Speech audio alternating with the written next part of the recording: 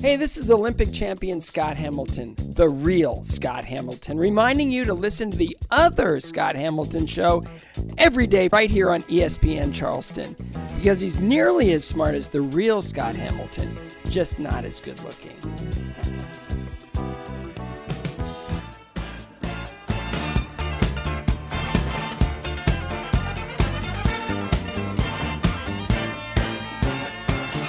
Yeah, Ole Miss playing at both Bama and Georgia.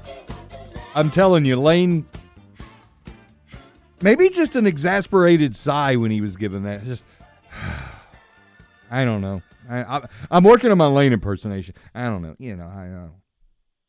I'm better at my Jimbo. Jimbo now, he saw it and went, that's just, that's typical. I'll lay off the impersonations. South Carolina's schedule, though, I like it. There's enough balance to it. Having those home games to wrap up the regular season, ginormous. A lot of quality opponents as far as non-conference. That UNC game's big. It really is big. And we're going to see more of that. As the college football playoff begins to expand, we get to that point where it expands, we're going to hear more about these deals. Schools are going to be more aggressive, even for the G5s, like the dangerous G5s. And we asked Doug Gillen, the athletic director of Appalachian State, this question last week. I said, are we going to have a world where App State is no longer a guaranteed game, but instead a quality non-conference opponent that you don't have to pay to come, you don't have to agree to some kind of lopsided deal. You get a one-for-one. You go to their place, they're going to come to your place, and that's what's going to happen. But I digress. Let's break down this 2023 SEC schedule with our friend Peter Burns of the SEC Network. Peter's making his weekly appearance on the Scott Hamilton Show thanks to Blue Delta jeans. Each pair of Blue Delta jeans handmade in the USA to fit you and only you.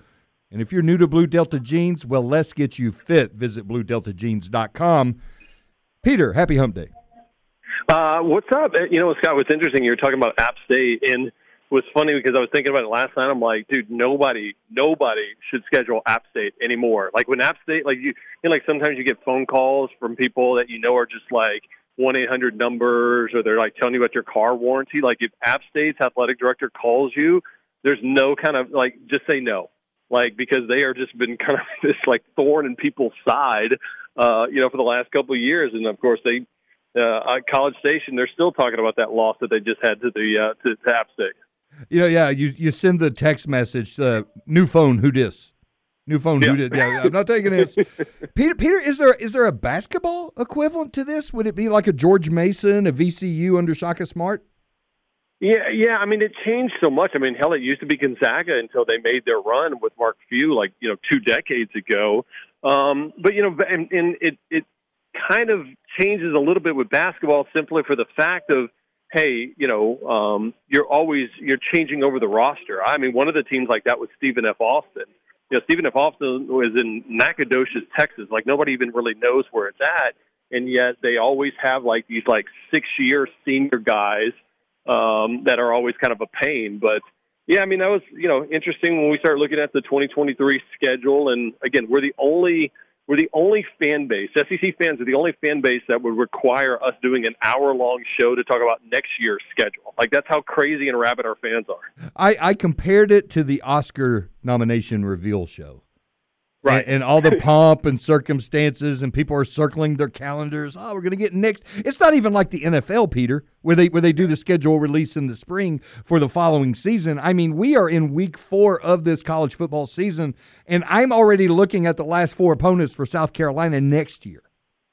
Well, yeah, I mean, because, again, I think what happens is, college football is probably more so than any sport built on the currency of hope, right? You're hoping that something goes well. And if things are not going well, like for Gamecock fans, I mean, obviously the injuries played a lot of that, and a lot of it was, running into easily the number 1 team in the country in Georgia. You start looking at it going, okay, what are we building upon this year, and what are the realistic expectations that we could cut through next year? And that's why you start looking at these schedules. So, I mean, and, it's fascinating to me that, in college football, you have to look 2 or 3 years down the road, because it's hard to build a roster of 115 players overnight. Do you get the sense, and I do for a couple of different reasons that I can elaborate on in a moment, but do you get the sense that this schedule might have been especially challenging and especially impacted by the uncertainty of when Tennessee and Oklahoma are coming aboard?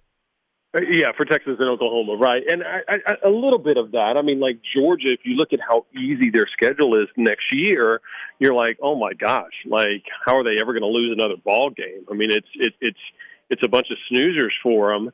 But you also realize they were scheduled to go to Oklahoma, but because they weren't able to go there and come back, I think it kind of tips the hand to where the SEC is preparing for Texas and Oklahoma to not come in necessarily in 2025, but in 2024, or at least, make sure there are no hurdles to make that happen if the negotiations do go that way. So I'm a still firm believer that in 2024, college football will look different. I think we'll have an expanded football playoff to 12 teams. We'll see Texas and Oklahoma entering the conference, and I think the whole conference will go to 9 conference games. And I think, this year and next year will be the last one that we see of divisions as well. We're joined by Peter Burns, SEC Network. Follow him on Twitter at Peter Burns, ESPN. And, Peter, I know who cut you checks. I know you work for the network of the Southeastern Conference, but I'm still wanting to get your take on this. We got news last week that the SEC had directed Georgia and Tennessee to, quote, postpone series with Oklahoma that would have been non-conference moves. Non-conference games, however. How should we interpret that? What do you see in the tea leaves coming out of that? Yeah, I mean, I think the tea leaves, like I had just said, is the fact that, they're coming perhaps sooner than later. And again, like contractually, Texas and Oklahoma are supposed to be here in 2025. But to me, I look at this and go, all right, let's clear the board. Let's make sure that, if we can negotiate well with the Big 12, and really that's Texas and Oklahoma negotiating. That's not the SEC. But I think that is just the SEC clearing the board going, hey, Texas and Oklahoma, if you want to jump over here earlier, I mean, we can make sure scheduling is not going to be a big part of that. So, listen, there's so many factors at play in Birmingham right now in the league office between that and divisions and future scheduling. And, oh, by the way, it's not just college football, right? I mean, everybody forgets, that, hey, basketball, baseball, softball, these other sports are a part of it as well, too. So, even though college football is near and dear to our heart, it's the biggest thing here in the SEC. And there's a lot more that just goes involved of just, oh yeah, they'll just play a football schedule here. It's I don't envy the people in these these front offices by any means. I'll elaborate on that by a moment to say that is one of the things that makes the SEC so beautiful, though, because despite the fact that it is more bloated than it's ever been and it's going to be even bigger, it still makes sense geographically, and the travel not quite as arduous for the non-revenue sports, for the Olympic sports, as it would be in, say, the Big 10, the Big 12, and every other conference in college football. Yeah, I mean, I think even Greg Sankey has talked about contiguous states, about, states that kind of touch each other as opposed to, UCLA having to go out to Rutgers for a volleyball match, right? Like that doesn't make a whole lot of sense. But the problem is for some of these programs, especially in the Big Ten, it's like, hey, how do we keep the spigot on? How do we make money? And I think you look at this 2 different ways. And what athletic departments now look at is going, hey, it's more important for us to get a monster television deal and then try to build into something than to win.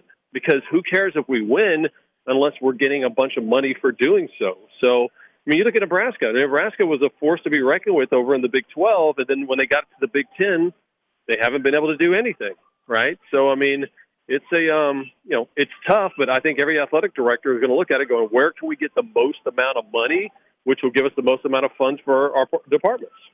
Peter, through your sources and everybody do you get any sense of what the scheduling model might ultimately look like for the SEC? I mean, I would be shocked at this point if it's not 9 conference games. And I think it's, kind of like a pod system. But basically what you would do is each school would have 3 permanent opponents that you would play. So instead of just the one, big rivalry game, you would have 3 of those that stay on the schedule every year. And then, you would play the other 6 teams one year, and then you would flip it and play the other 6 teams the next year. So in essence, if you do it right, that means that, South Carolina will play every single school in the SEC every other year. So, and you can, and within 4 years, you'll play them once at home and once away. And I think that's more equitable. Like, it's not fair for the last, decade or so when Georgia started becoming really good and Auburn's still trying to find its footing is, hey, that Auburn football has to play the toughest division of college football. And, oh, by the way, they still got to play Georgia football. Like, I mean, that's absolutely brutal for them. So, it'll be more equitable at that point, and I hope that we get there sooner than later. And, Peter, just a couple more minutes, please. My final question on this topic, I want to ask you this. Could the biggest challenge from the fan base perspective, and maybe from an institutional perspective, is retraining our brain to come up with a new definition for what a rivalry actually is? And maybe we need to accept the fact that a rivalry doesn't have to be something we play each and every year. Alabama and Tennessee hasn't been relevant for a long, long, long time. I don't think it needs to be part of the mix. It doesn't need to be a permanent deal with Alabama and Tennessee, but it's cool if they play maybe every 2 years or every 4 years, to your point. What's your take? Yeah, I mean, I'm spot on with that. In fact, people were saying, "Oh, Texas and A&M have to play every single year when they come in," and I go, honestly, I said, there's some intrigue. Although I'd like to see it every year, actually, some ways it builds it up even bigger that you don't get it every year. I mean, the Ryder Cup. You follow golf. The Ryder Cup would not nearly be as big of an event if you had it every year, but because there's a 2-year build-up for one of the biggest events in the game of golf. You get rolling and you're excited about it. So yeah, I'm a firm believer that sometimes absence makes the heart grow fonder or feistier in this way of college football. So mark me as a person that 2 years. If you got to wait 2 years, that's fine. What's not fine is the fact that Georgia has still never visited Kyle Field and played at Texas A&M. Like that shouldn't happen. 12, 14 years since they joined. So.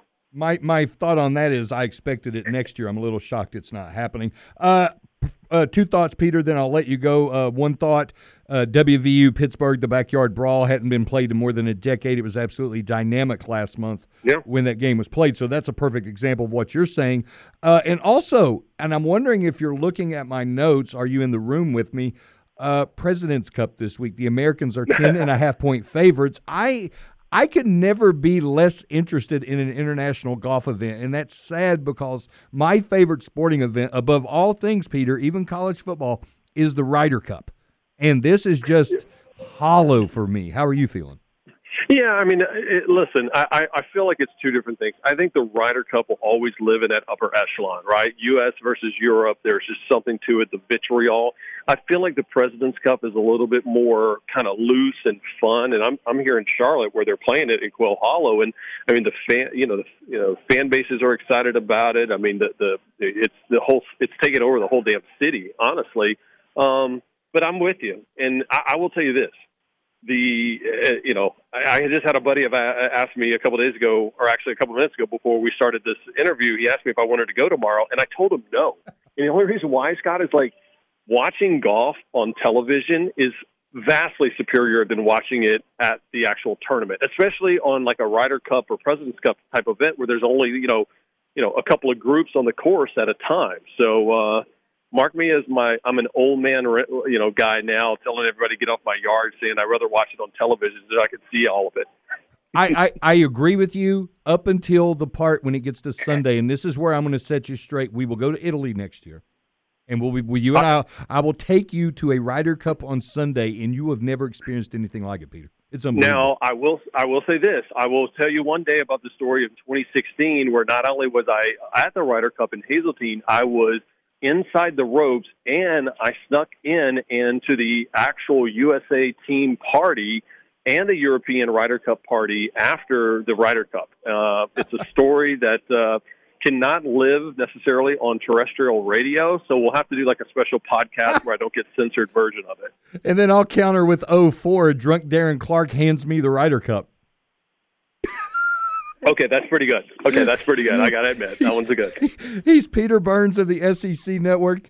You can follow him on Twitter at Peter Burns ESPN. Peter, enjoy the games, enjoy the golf. We will chat again soon, brother. Hey, I will tell you this, Scott. I do probably 20 of these interviews a week, and nobody asks better questions, and I look forward to this more than you. So keep up the good work down there, and we'll holler at you soon, all right? I appreciate that, Peter. Have a good one, brother. All right, buddy. See you. That's Peter Burns joining us on the Say Time Out Hotline. Peter Burns' weekly appearance on the Scott Hamilton Show. courtesy of Blue Delta Jeans. Each pair of Blue Delta jeans handmade in the USA to fit you and only you.